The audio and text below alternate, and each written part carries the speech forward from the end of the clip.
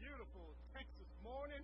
And I don't know about y'all, but when you woke up this January morning, you woke up to 60-degree weather, and you said, praise God, I live in Texas, didn't you? Hallelujah. Right? You got friends up north, and they're like, it's negative 20. And you're like, not in Texas, amen. Hallelujah. But then again, you're also thinking, this springy weather came out of here and like nowhere, all nice and cheery and beautiful, sunshiny. They forgot that last week it was trying to kill us in Texas. Amen, you know. So, well, with that being said, it is so nice to see you today morning. If you're joining us online this morning, it's very nice to see you as well. As you consider being here in the sanctuary, being part of what God is doing at Robertson Avenue Baptist Church. If you're visiting with us this morning, please fill out the little visitor card you'll find in front of you. Place it in the offering place that comes around so we can have a record of your visit. We would greatly appreciate that. Meantime, let me share with you a little bit about what's happening at Robertson Avenue. Such a busy time at Robertson Avenue, and we're going to get involved, be a part of it. Our youth group just got back yesterday from a fun time at Putters and Gutters, and you get a chance to look at those pictures that are coming out in there. I wish I had been around to be a part of that. They went bowling and went playing golf and video games, and looks like they had a grand time. So please continue to be in prayer for them. Speaking of that youth group, they have their Live, Laugh, and Love fundraiser coming up on February 9th. What that is a night of dinner and humorous entertainment. So they're going to have a wonderful Italian-style dinner where you can get either a Caesar chicken salad or you can get a chicken parmesan plate. And during that dinner time frame, if you come with your husband or your wife, you get to be a part of the game called How Well Do You Know Your Boo? After that, we'll conclude the evening with a humorous movie with Christian comedians. And let me tell you, it is worth it. You want to come be a part of that. You want to see that. You will laugh. Bring your tissues, not because you're crying because of being sad, but because you're crying because you're laughing so hard. It is a funny comedian, and I want to invite you to be a part of that. Those tickets are $10 a piece to be in the fellowship hall.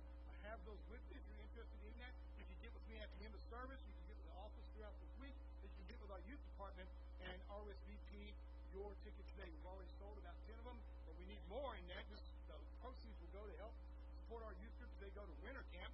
They will be leaving out of the winter camp at the end of February, so we need your help in that. So please help sponsor, please help support your youth group.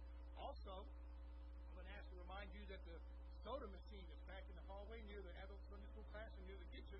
That soda machine has been restocked, and those proceeds also go to help support your youth group, kids to camp, and amongst the other things that they do. So if you're thirsty, buy a soda for 75 cents to help support your youth group in there. And for that person who keeps asking me, Pastor, can you put diet sodas in there? There's diet sodas in there now. Amen. All right.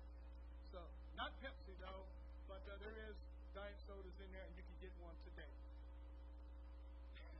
Dr. Reinhardt, God bless you, my friend. I'm not going to repeat what he said, though. All right. Thank you. I needed that. Also, church, what else has been happening this week? Coming up today at services, at the end of services, we'll have 4:30 cantata practice. So if you're interested in being a part of that, I think it's going to be the last day to join up.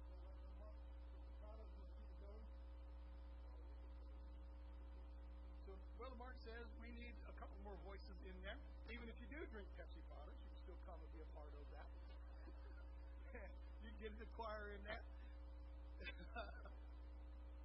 Come and be a part of that choir. So, some churches fight over Dallas Cowboys. Some of them fight over UT and Texas A&M. We fight over Pepsi and Coke. All right. Come and be a part of that cantata practice 4:30 today. Following our evening worship at 6 p.m. right here in the sanctuary. Monday night, though, we had an interesting class. It was a lot of fun. We had a wonderful attendance last week. And so, man, you come be a part of that again. It's in the fellowship hall called Why Is That in the Bible? We have a lot of fun with that. It's only 1 hour from 6 to 7. We will end 7 right at on the dot, so I want to be conscious of the time. So it's a neat time. We open up with a word of prayer. We open up with a song, and we go right into our topic. The only textbook you need is your favorite version of the Bible. Any version of the Bible will do.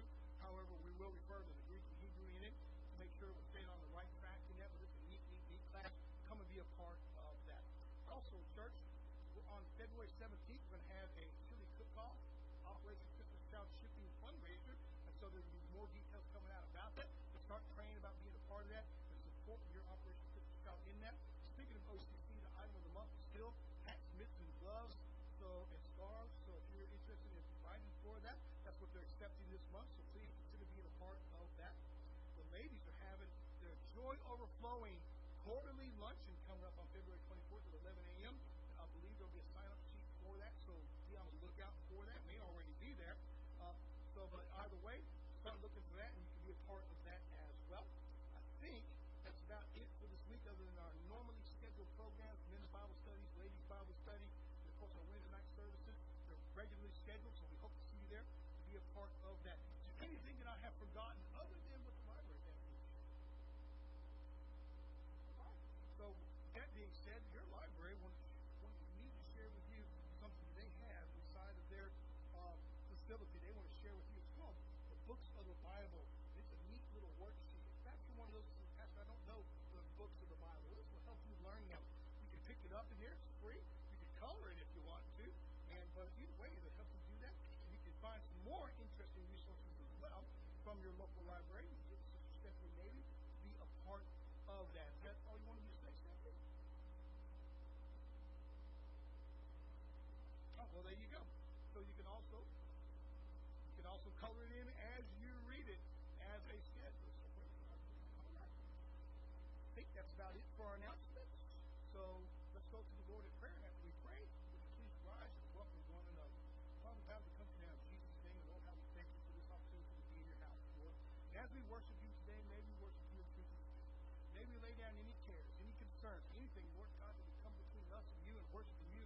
And let today be the day, Father God, that your spirit breaks through. Let it break through in our hearts and our lives, Lord God. Let there be miracle after miracle after miracle. Those, Lord, who need to get saved, and those, Lord God, who need to come back home, and those, Father God, who need to be a part of what you're doing, Lord God. I'm praying, Lord, for those that are out traveling, for those that are homesick, Lord God, and those that are online looking now and watching us, Father. I pray you speak to them, Lord, and let them know that they need to be a part of what you're doing, Lord God. Go with us now to our time of worship. Glorify and magnify your holy and righteous name. For we give you that praise, honor, and glory in Jesus' name. Please rise and welcome one another.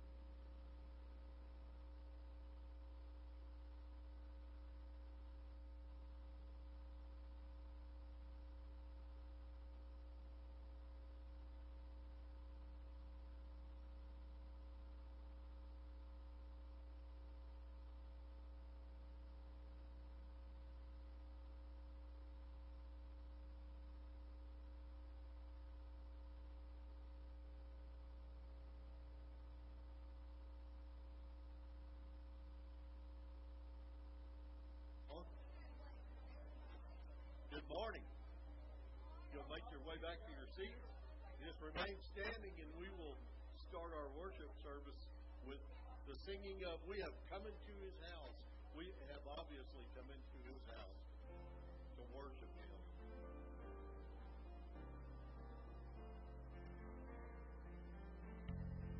We have come into His house and gathered in His name to worship Him.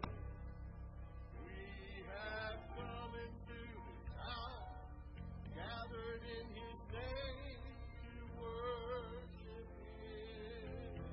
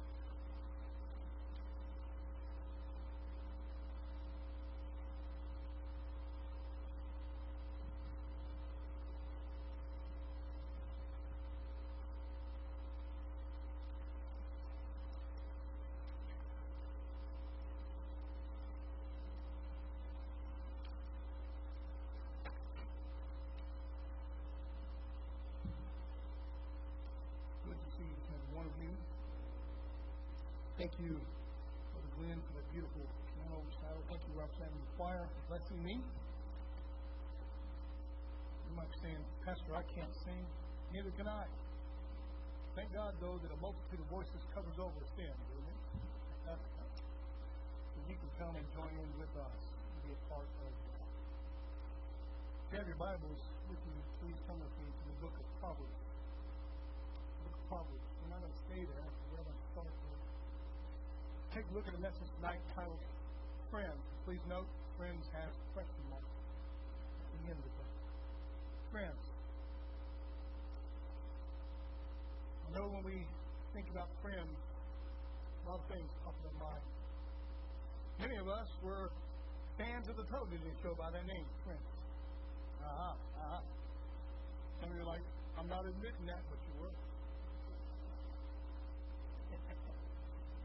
Let's go to the Lord in prayer, shall we? Our Father, who art in heaven, we come to you now in Jesus' name. Oh, how we thank you, Lord God, for your word. And I pray that as we look into your word this morning, you speak to us. It's my prayer, Father God, that there be anyone who hears your word today, Lord, hears your voice. And today be the day, Lord God, they surrender. Come, put you in their heart and their life, Lord, as Lord. And I pray, Lord God, there be any Christians who have stepped off to their ways and began wandering and began chasing the world, that today be the day they come back home. I pray, Lord, if there be anyone here that needs to be a part of our family, anyone, Lord God, that needs to surrender to baptism because you are Lord, give us today today. Go with us now as we look into your word. Teach us, edify us, equip us, encourage us. Most of all, Lord, please be glorified. It's in Jesus' name. Friends. What is a friend?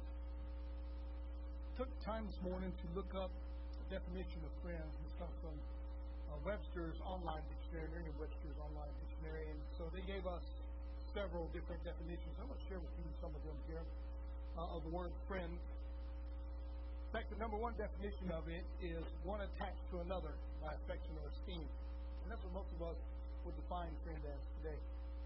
Somebody who's attached to you by affection or esteem. Somebody I respect. I don't know about you, but there are people who I respect that are not my friends. Now, there's only one person I'm attached to by affection, and she's not my friend like that. She's my wife. Amen? But I understand that friends develop a love for each other. Some of you are already thinking, David and Jonathan had that love for one another. They most certainly did. Praise God. Praise God. Friendship, love. There are those out there who will try to turn that into something unholy, and try to make that into something that's glorifying to the devil. Well, let me tell you what, David and Jonathan's friendship was friendship. And not only was it friendship, it was trusting. It was a loving, and it was an understanding. And I believe something about Jonathan that we often miss, and that's Jonathan could see past the situation he was in, and he could look into what the future promised. And that future was a kingdom for David. I believe he could see past that. I believe he knew something. That affection then went on to David. Some of you are big fans of King David, and some of you ask the question, why then does Jonathan take his armor off? Because it's a picture and gives it to David of David becoming king. Second definition that Webster gives us is one that's not hostile. One that is the same nation, part of your group. Let me give you an example of that. Anybody who's not mean to you must be a friend. Wrong. Definitely wrong. One that's of the same nation. I don't know about you, but there are a lot of people in the United States of America, and not all of them are my friends. In fact, not everybody in the city of Cotton Cove is my friend. What about those in a party? And we mean by party like those with the same affiliation. When I read this definition, the first thing that came to my mind was political party. Of course, I like politics, so there's no wonder why that came. But when you think of party, you might be thinking of political party. You might be thinking of some identical party that's out there. Some of you are part of the USAA Club. Some of you are part of the Wounded Warriors Club. And those are parties as well. Does that make all those members your friends? Not how we define friends. Perhaps part of a group like Friends of the Library. Does that make them your friends? Perhaps you're part of the PETA movement. Does that make them your friends? Or ELF, or Liberation Party. So, the third definition is one that favors or promotes something. I don't know about you, but I've run into a lot of people who promote or favor the same ideas I do.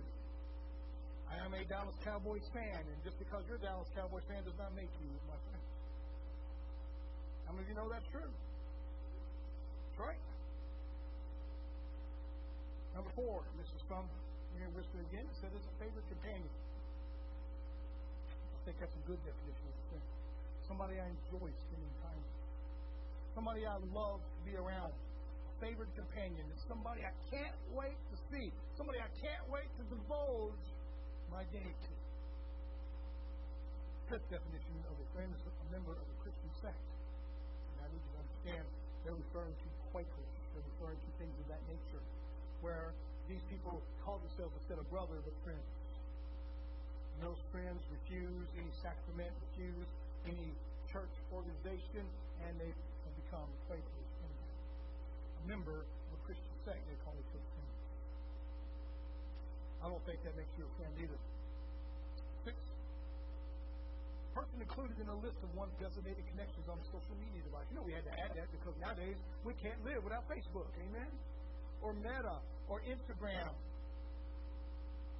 A person included on a list of one's designated connections. Let me be blunt this morning. If somebody is your friend on Facebook, that does not make them your friend in life. You better believe it. Maybe we've forgotten what a friend really is. I think that somewhere down the line we've forgotten what friendship is. And you know, the Bible is full of beautiful friendship stories. And the Bible is full of stories where somebody is deceived by someone who's quote unquote a friend. And I may be preaching to you this morning. You say, Pastor, you've been reading my mail. Or perhaps you're online this morning and you're sitting there saying, I had somebody who used me, abused me, and I thought they were my friends. Well, remember last week we started out looking at something that I said was going to be, in my opinion, a part of the year 2024. We looked at the broken altar, remember? We took a look at that. We looked at Elijah, the prophet of Baal, and we looked at what Elijah did, repairing that altar and bringing back the reverence of God. And I believe if we're going to have a successful 2024 year, the church, we better get back to repairing the altar. We better get back to making God reverent, being holy. We better get back to being His people. So I believe the year 2024 is going to be a tough year. I'm not talking about money. I'm not talking about war. Even though those things are definitely on the wind, the rumors are blowing here and there. There are, without a doubt, rumors of wars everywhere we go. You better get back to repairing that altar in your life. So, the sermon on a broken altar was a call to return to making God first in your life. I also shared with you that I would be giving you a few more sermons to help prepare us for the year 2024. Of course, that number 1 sermon is repair that altar in your life. Perhaps you've broken it down through the years, you've walked away, and you have become less than reverent toward God. Now's the time to come back. Now's the time. I also believe that in 2024, that not only will it be a difficult year for many Christians, but that we need to start repairing that altar, and that we need to start understanding what a friend is. Because not everyone is a friend. We're in Proverbs chapter 18. I'd like to read with you just one verse from Proverbs. Verse 24, the Bible says, a man who has friends must himself be friendly. But there is a friend who sticks closer than a brother. Oh boy. What a verse, amen? There is a friend who sticks closer than a brother. And incidentally, though, a man who has friends must himself be friendly. Now, we could spend the next hour hermeneutically breaking down this verse. We can look at it and unpack it. A man. And we look at what a man is. We're looking at a male individual. Of course, nowadays, in the year 2024, we think and we believe, and I agree, it applies to a woman as well. So let's say a believer who has friends must, he or she herself, be friendly. And so that implies a lot of what a Christian must do. You know what, Christian? We've got to be friendly. I want to share with you something from this verse that we often overlook. Number 1, as a Christian, we've got to learn that friendliness is a lot better than hatefulness. Can I get an amen this morning? you're going to catch a lot more flies with honey than you ever will with vinegar. My mama used to tell me that all the time, because I used to have that sourpuss look on my face all the time, you know? I'd look like I went outside and ate a persimmon. You know, you ever met that kind of Christian? They can't smile about anything. They can't laugh about anything. They're always serious about everything. There's never a moment of joy in their life. I don't know about you, but joy is one of the fruits of the Spirit. Start getting happy, Christian. Now, you know what, though? The Bible tells us that if we have friends, we've got to be friendly. You've got to start being a little bit friendly. And being friendly isn't always laughing. It isn't always joyful. No, don't get me wrong. But it is being acceptable, and it is being approachable. We need to remember there's a friend who sits closer than a brother. However, sometimes when we start being friendly, we can get taken in on what friends really are. I think back in 30 years of ministry I've done, how many times I've been stuck in the back. That's my mind. I know how long you've been. How many years you've been used, you've been abused, you've been lied to, or you've been usurped by somebody you thought was a friend. What about maybe I'm preaching to the choir this morning, and you know what? They got to go down, praise God, and you know why they go down? Because I'm instructed behind me. No, I'm just kidding. That's right. That's right. No. But the truth is, church, and how we feel about that is a lot of times we've forgotten what a friend is. Friends aren't acquaintances. Friends aren't somebody who has the same idea you do. Friends aren't somebody who likes the same things that you like. Those are bases to start friendships, but it doesn't make somebody a friend. What makes somebody a friend? You know what makes somebody a friend? Are you ready for this? What makes somebody a friend is somebody you learn to trust. That doesn't mean you trust them in everything in your life.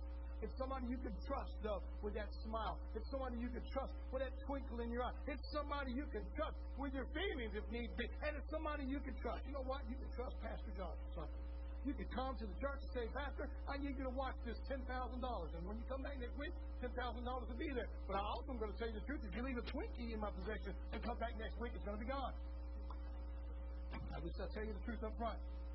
I only got half of this Twinkie back. I don't know what happened to it. Oh no, my janitor was around us.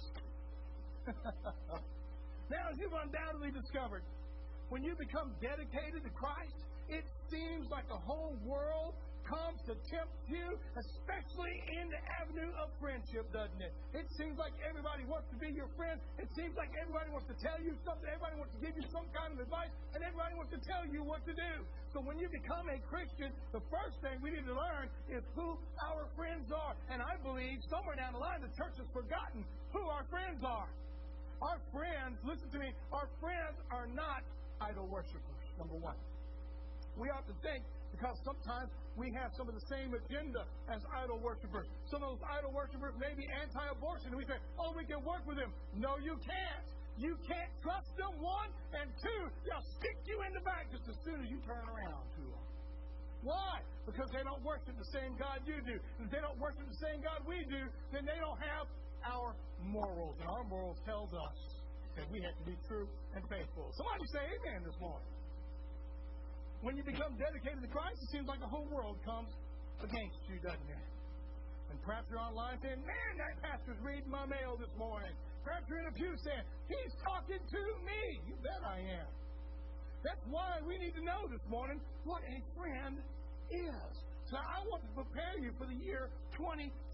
Not only do you need to start rebuilding that altar, perhaps you've broken down that altar. Perhaps you're already convicted about that. You had a relationship with God. You were moving strong, going strong with God. You were a part of the church. And somewhere down the line, your relationship with God became less than important. Perhaps work got to be too important. You know what? You done made work your friend, didn't you? That means amen in the Baptist church.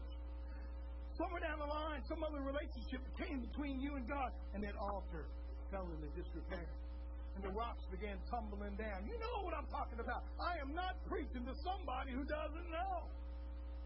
And perhaps this morning you need to rebuild that.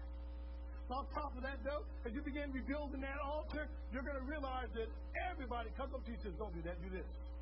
Don't look at that, look at this. Don't read that, read this. Don't believe that, believe this. kind of like theologically the world wants every bit of your faith knowledge, don't they? It's kind of like the politicians nowadays. They'll knock on your door so you can tell them to quit coming. Did you know that? I want to prepare you for the year 2024, and when all we want is a friend. Well, we've all been there. In fact, you might be saying, Pastor, that's all I want right now. I feel so alone. All we want is a friend. Well, we've all been there. We've all been a part of that. In fact, they used to make a TV show about when all you want is a friend. You remember that one? Some of you are singing the song right now. Sometimes you want to go.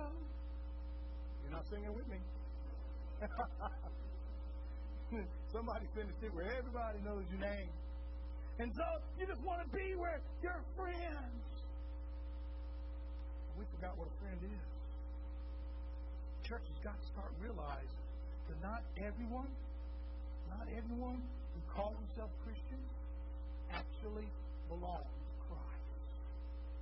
So deep down inside, really what you need to learn is what's the difference between a Christian and a non-Christian. I want to give you some of those definitions right now. Number one, a Christian is somebody, in fact, write it down. Put it down in your Bible. Take it out of your Bible. Put it on your refrigerator door. That's where all the important things go. Somebody say amen. Put it on your refrigerator door. Put it in your phone to pop up as an alarm every time you get a text, every time you get some sort of notification. Write down this definition. What is a Christian? A Christian is somebody who has Jesus Christ as their Lord. That's what a Christian is. A Christian isn't somebody who goes to church. It isn't somebody who has a Bible. It isn't somebody who listens to Christian music. It is somebody who accepts Jesus Christ as their Lord. Because He's Lord, that means they've been blood-bought, they've been redeemed, they've been born again, and they follow Jesus. That's what a Christian is. Incidentally, as a Christian, that's where our friends are supposed to be. Amen. Amen. Now, don't get me wrong. That doesn't mean we don't go out to the world. That doesn't mean we don't go out to lost people. But you need to understand there's a big difference. Jesus was a friend of sinners. Oh, yeah. Some people say, where's the sin at the Bible? It doesn't necessarily say it word for word, but it does convey it. It does imply. Jesus wasn't afraid to be out with sinners. But here's the difference. Jesus didn't sin with sinners. He sat with sinners. There's a big difference in it. What happens when we start becoming friends with the world is we start including what they're doing into what we're doing. We start mixing it and blending it. You can't do that with Christianity. You can't do that. That's like mixing Coke and Pepsi products. It's a sin. Not everyone who calls themselves Christians actually belong to Christ. You see, we got to quit naming anybody who comes in and says, I'm a Christian. We got to stop believing that they're automatically a Christian. What we got to start doing in the year 2024 is watching for fruit. We got to start watching for love, peace, joy, happiness, love, suffering. We got to start watching for evidence that they're Christians. And you know something? If we'd been doing that, then we wouldn't have the problems we have nowadays in the year 2024. We would not have those churches that have child molesting pastors. We would not have those churches that have raping deacons. We would not have them because we would have tested them and known whether they were Christians or not. Yes. Not everyone who calls himself Christian actually belongs to Christ. People say that to me all the time. Oh, Pastor, I ain't going to church, but the hypocrites there. I usually tell them there's room for one more. Come on. Oh, I ain't going there. A bunch of hypocrites there. You don't go there for the people. You go there for Jesus Christ. You go there for Him. You're not going there for relationships with people. Those relationships are born out of your relationship to Christ. Because you worship Christ, because you love Christ, then Christians will be drawn to you because your light so shines. I know you know this. You ever turn on your porch light?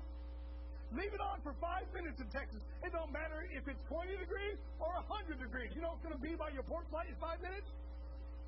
Christians, turn on your light, and it don't matter if it's 5 minutes or 2 hours. Other Christians will be around. Yeah. We need to know who our friends are.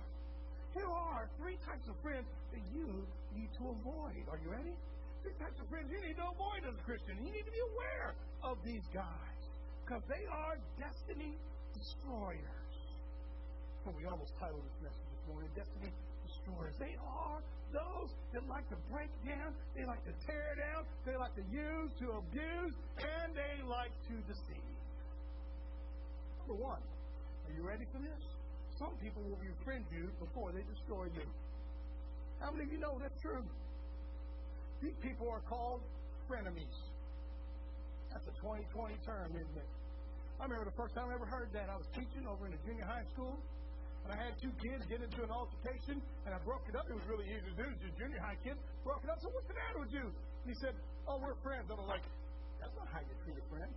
He said, well, we're frenemies. I was like, come again? What is a frenemy? Frenemy is somebody who acts friendly, but deep down inside they really despise you. They really hate you. These are Judas kind of people, and they walk with you as long as nothing good is happening to you. But when you succeed, they show who they really are and hate everything about you. Take a look with me in Matthew 26. So let's take a look at Judas and Jesus here. Let's take a look here. Remember, they're Judas kind of people, frenemies are. There's somebody who looks you in the face and says, I'm your friend, you can trust me. But back behind your back, they're hanging out with everybody who hates you. Matthew 26, 14 to 16, then one of the 12, called Judas Iscariot, went to the chief priests and said, what are you willing to give me if I deliver him to you? And they counted out to him 30 pieces of silver. So from that time, he sought opportunity to betray him. Listen to me now. You should never trust anyone that hangs out with the people who hate you. You should not trust them. Now, you need to understand that doesn't mean you hate them. We don't hate. We're Christians. We love. We forgive. But if they're hanging out with the people who hate you, don't share your heart with them.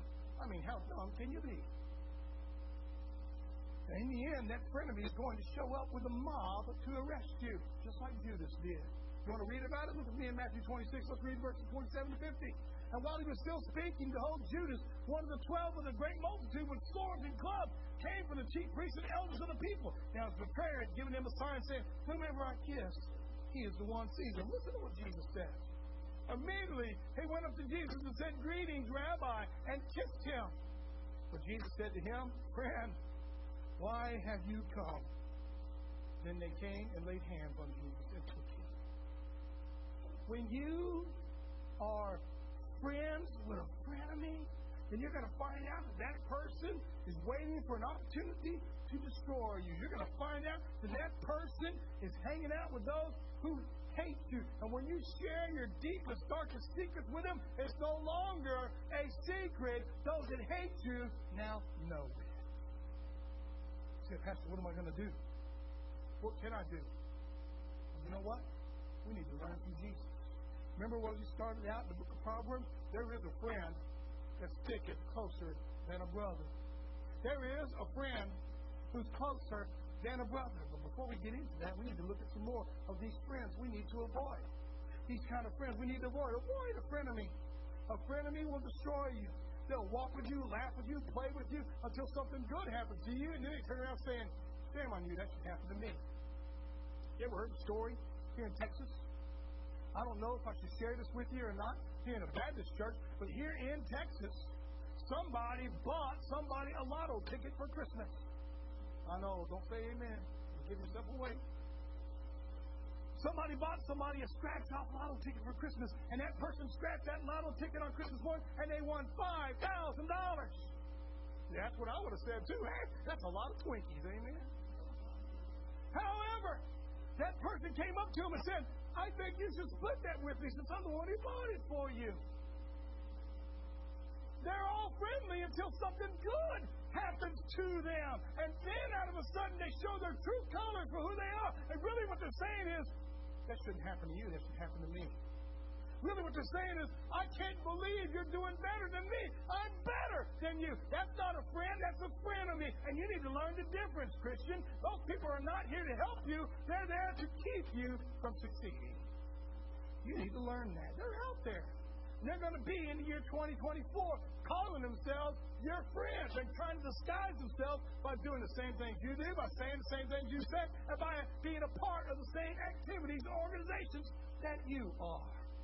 And I want to remind you, just because they're a friend on Facebook doesn't make them a friend in real life. Just because they put out a scripture every morning doesn't make them a Christian. Just because they put pictures of them holding the Bible or reading the Bible does not make them a Christian. What makes them a Christian is if Jesus Christ is their Lord. Amen?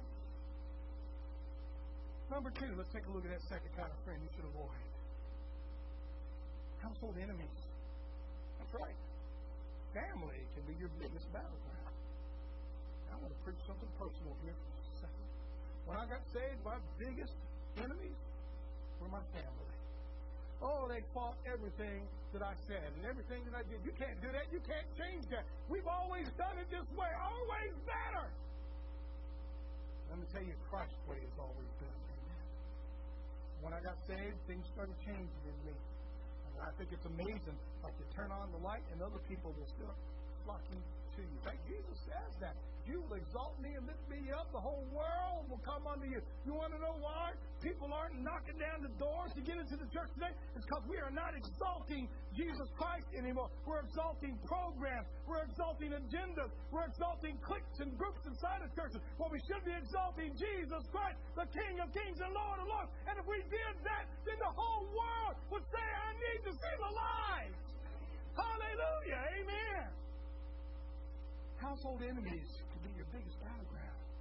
You need to learn to walk in your calling, even when family resists your calling. You might say, Pastor, what do you mean by that? When you become a Christian, you're called to something. Did you know that? You're called to say, hey, wait a minute, I don't have a calling on me. I beg to differ. You most certainly do. Your calling is to bring the gospel to anybody, everybody, anywhere, any second, every hour of every day. That's right. That's your calling. And you're supposed to walk in that. You're supposed to live in that. Let me give you some biblical examples of some household problems that people have. How many remember the story of Joseph? Joseph had how many brothers that were anti-Joseph? Some people are like, where does the Bible say that? Hello? Hello? Here's another one. Jacob. I can go on and on, baby. There's all kinds of problems. When somebody starts following God in a family that doesn't follow God, there's going to be opposition. Why? Why is that? How many of you know what the Bible tells us? When you become a Christian, you become salt. Did you know that? Did you know salt is not only a preservative, salt is also a decay type. Did you know that when you bring salt into a dissolving, destructive environment, it will sting those who are trying to break down? Don't believe me? Get a cut on your finger and go eat Whataburger French fries. You will remember salt stings. It sure does. And when you bring salt into an environment that is decaying, you're going to have somebody say, I don't like that guy. He stings me. You ain't stinging him. The Holy Spirit is. Holy Spirit is, and it's just part of that. You need to walk in your calling. Don't change your convictions for somebody. Get that person convicted to be a part of Jesus Christ. Now, Joseph was sold into slavery by his brothers. Why? Well, number one, he had brothers that didn't like him. Why didn't they like him? Some people might say, well, Pastor, they were more frenemies. No, these guys are in the household of Joseph. This is a battle in the household. You know the story of Joseph. Challenge you to read about it in the book of Genesis. My favorite part is chapter 39 of Genesis, Joseph's story. I encourage you to read that on your own sometime. But just in a nutshell, Joseph gets sold into slavery by his brothers. He goes into Egypt. Now his brothers know where Joseph is. Yet they go home and tell their father that Joseph is dead. Well, they don't necessarily say the word Joseph's dead. What they say is, do you know whose coat this is? We found it. Full of blood. See, I don't know what happened, but I bet you can figure it out, Dad. So they get Jacob to believe that Joseph is dead. So what I'm trying to say is, when you have a household that's against what you're doing in Jesus Christ, they're going to try to make you out as dead. Now, it's the year 2024, and I'm not talking about physically being dead. I'm talking about your household, your brothers, your sisters, your cousins, your nieces, your nephews, your moms, and your dad are going to try to make you insignificant to the rest of the family. And some of you may know exactly what I'm talking about this morning. Perhaps you're online and you say, wait a minute, I became a Christian. I became somebody who's truly following Jesus, and I want to see my family get saved. I want to see my family come back to Jesus. However, everywhere I go, they try to make me insignificant. They try to make me unimportant. In other words, they're trying to say, I'm dead. and my opinion and my voice no longer matter. Take a look at Jacob. Jacob was deceived by his father-in-law. And how many of you know that's not too far from home today? Amen? You've been married, I guarantee you've had an issue with the in-laws at one time or another. Maybe small, maybe big. But I guarantee you there's been a problem somewhere where a mom or dad or an in-law was mad at somebody. How do I know that? I've been married for 26 years. It happened. It happened. Jacob was deceived by his father-in-law Laban.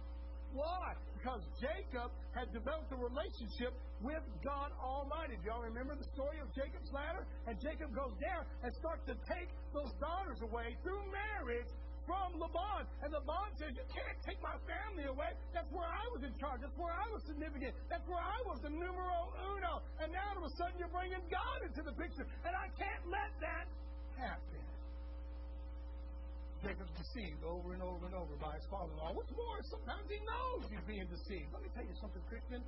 As a Christian, you know the world's going to try to deceive you. You know the world's going to try to use you. You know the world's going to try to abuse you. And people ask me, Pastor, why did we let it happen? Because we love. Amen? We love. We love, and therefore we expect the world to abuse us. We expect the world to use us. We expect the world to try to destroy us. But we also believe the Word of God that the gates of hell will never, ever, ever prevail against God's church. All we got to do is stand up and believe. Let's take a look at my point here this morning. Don't get discouraged by the actions of family. You might be discouraged right now. Don't get discouraged by actions of family. Be encouraged that there is one that sticks closer than a brother. Remember that as we started out in the book of Proverbs, there's one that sticks closer than a brother.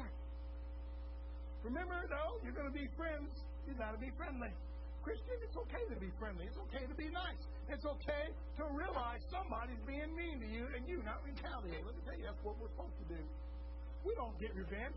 Vengeance is mine, saith the Lord. We don't do that. We let God do that. Let's take a look at that third set of friends you need to avoid, though. You need to avoid frenemies. You need to avoid those sour family relationships. Does that mean you don't ever talk to them again? No. That's not what I'm saying at all. What I'm saying is you don't trust them then with that particular part of your heart. Don't let them make you insignificant. Instead, be what God calls you to be. Walk in your call. Let's look at the third one here. Users, abusers, and opportunists. These people right here, love to walk with the Christian today because they see opportunity. You know, I used to make a joke out of this when I was pastoring those small country churches. I used to love preaching in them. There was a lot of fun. 20, 25 people on a Sunday morning, and we'd have all kinds of visitors every week. Somebody would come in from a big church where they got their heart hurt, or they got their feelings hurt, and they'd come in, or they had a disagreement with another pastor, and they'd come in, and they would say, now that I'm here, I'm ready to teach this class, Pastor. And I said, no, you're not. I kid you not. One Sunday morning, a wonderful family showed up. Big ameners. They were young pastors' dreams. Amen, amen. Everybody was getting excited. We got an amener in the church. That's why I love Robertson. Y'all are not afraid to say amen. Amen? I love it. In fact, every time you say amen, I say amen. I get excited. When you get excited, I get excited. We're going to break out in revival. True. But in those small country churches, they're all looking at each other like, somebody may think something if I say amen. Someone might say something bad about me. Wait a minute, we got an amener in the church. And of course, after service, everybody just flocked around this guy like he was an amazing individual. First thing he said was, hey, Pastor, I'm on my 9th marriage. I'm here to teach your divorce class. And I was like, I want to teach them how to stay married. Not get divorced. He's like, I'm at this church and I couldn't agree with the pastor. And I was like, I betcha if he's reading out of the same Bible I'm reading, I guarantee you don't agree. Users. I want to use your position to get where I want to be. And they exist in the Christian church, don't they? You ever met them before? They smell opportunity. Oh, I'm a minister. I'm going to follow this guy, and I'm going to ride on his coattails or ride on this girl's coattails to get where I need to be. And I'm going to take this position or take this. They are users, and you need to avoid them. Don't trust them. Don't trust them. They love to reach in and say, I'll take it, I'll take it, I'll take it. It's not running the way I like it, so I'll take it. That's a user. You know what else you have? Abusers. Those are the abusers, the ones who know that as a Christian you can't really fight what's bad. And They abuse you, and they revel in watching you cringe. And they revel watching you hurt. Yeah, I inflicted that damage. You know what else you have is opportunities. Users, abusers, and opportunists. And actually, to be honest with you, all three of them are rolled into one. Users, abusers, and opportunists. These are pretenders. These opportunists or pretenders only befriend you because they see opportunity to benefit from you. They use your skills, use your position, use your name to get where they could not get without you. Let's take a look at one right here. Look at me in the book of Esther, chapter 3. Let's look at verses 5 and 6. As we look at somebody who uses someone in an opportunity. Now, if you're getting ready for the Jewish Feast of Purim, you're going to say, boo, when you hear this guy's name. That's coming up here in a couple of weeks, so I know you're getting excited for it. If you want to practice, you can go ahead and say boo. Right? When Haman saw that, boo! When Haman saw that Mordecai did not bow or pay him homage, Haman was filled with wrath. But he disdained to lay hands on Mordecai alone. They had told him of the people of Mordecai. Instead, Haman sought to destroy all the Jews who were throughout the whole kingdom of Ahasuerus, the people of Mordecai. What's the opportunity here? I'm going to go to the king, Ahasuerus Xerxes. I'm going to go to this king, and because we're buddies and friends, I'm going to use this as an opportunity to get revenge on Mordecai. What is the opportunity? What is he so mad at Mordecai about? You want to know why? He comes out of the gate, and Mordecai is the only person that don't bow.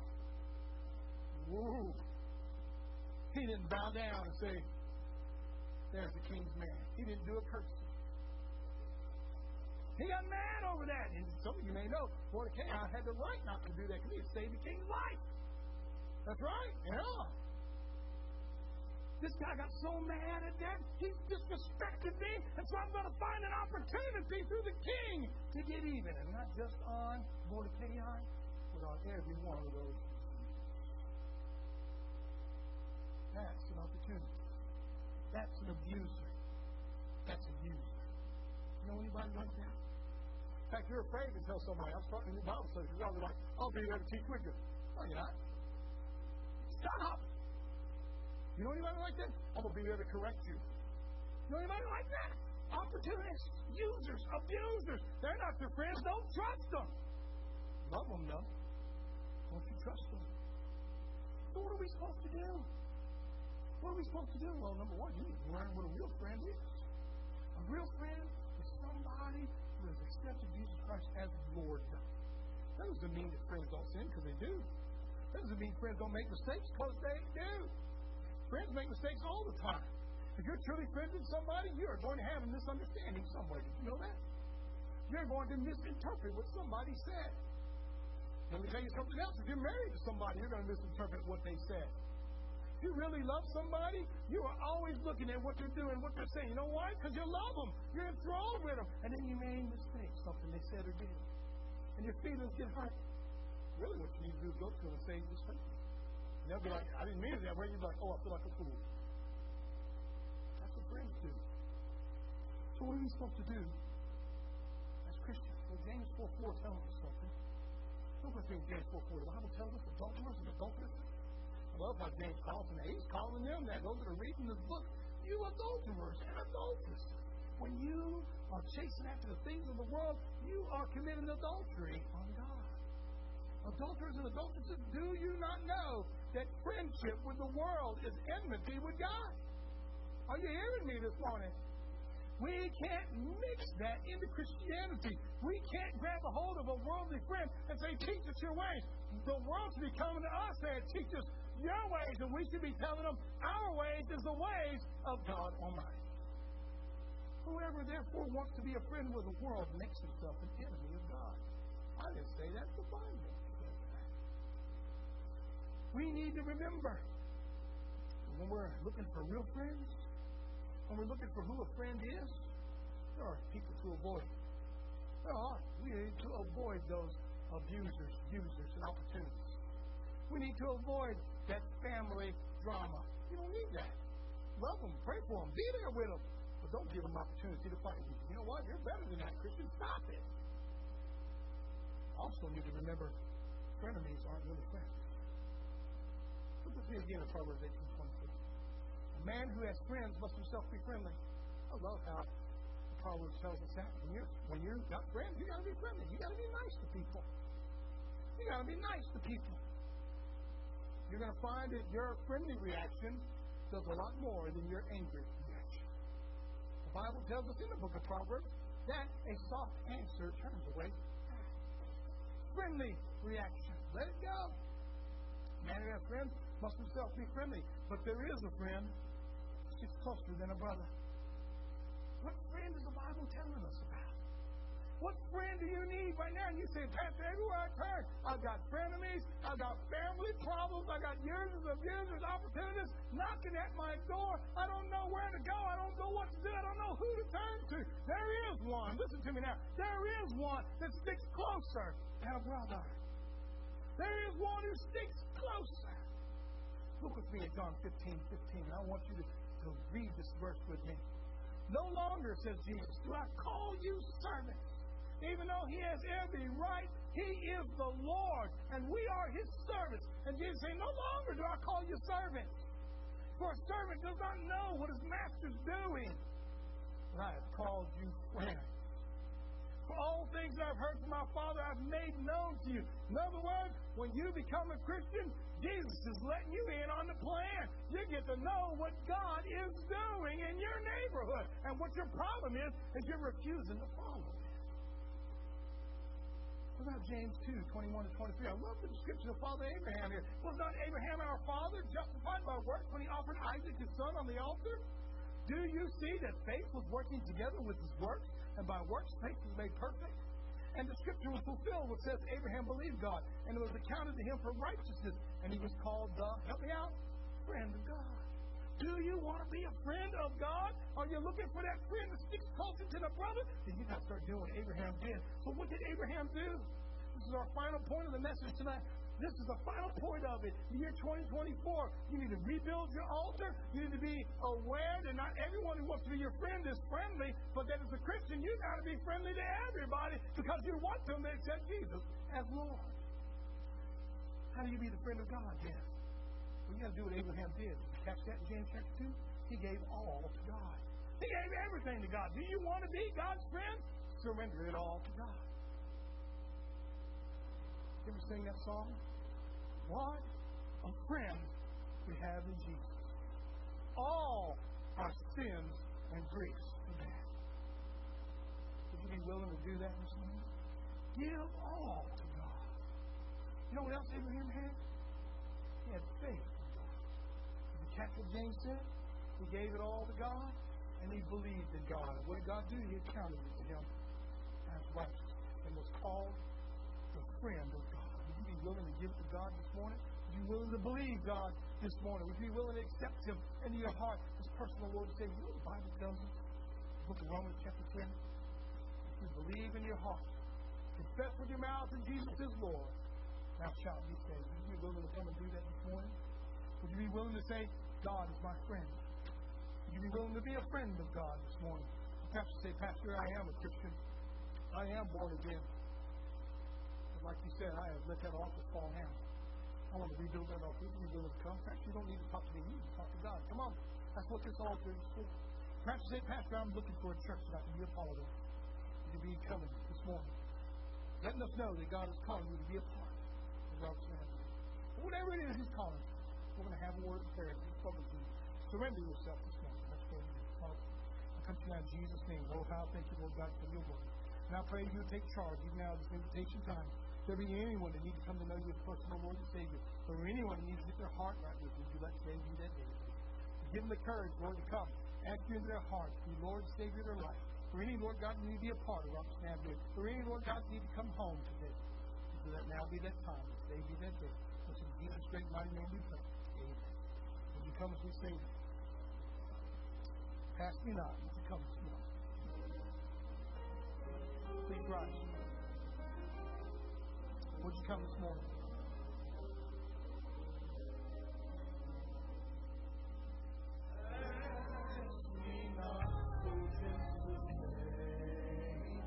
Would you come?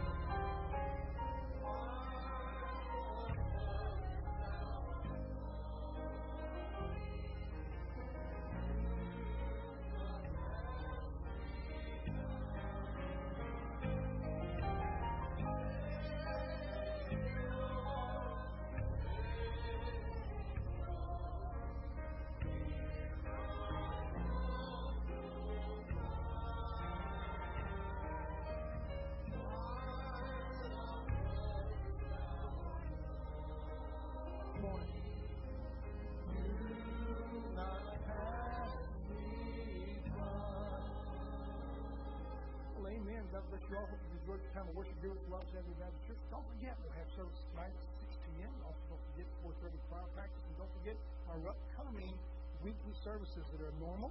Come and be a part of those. Ladies Bible study on Tuesday, men's Bible study on Thursday. And don't forget tomorrow night study at 6 p.m. In the meantime, let's close in that word of prayer, and I hope to see you guys this evening.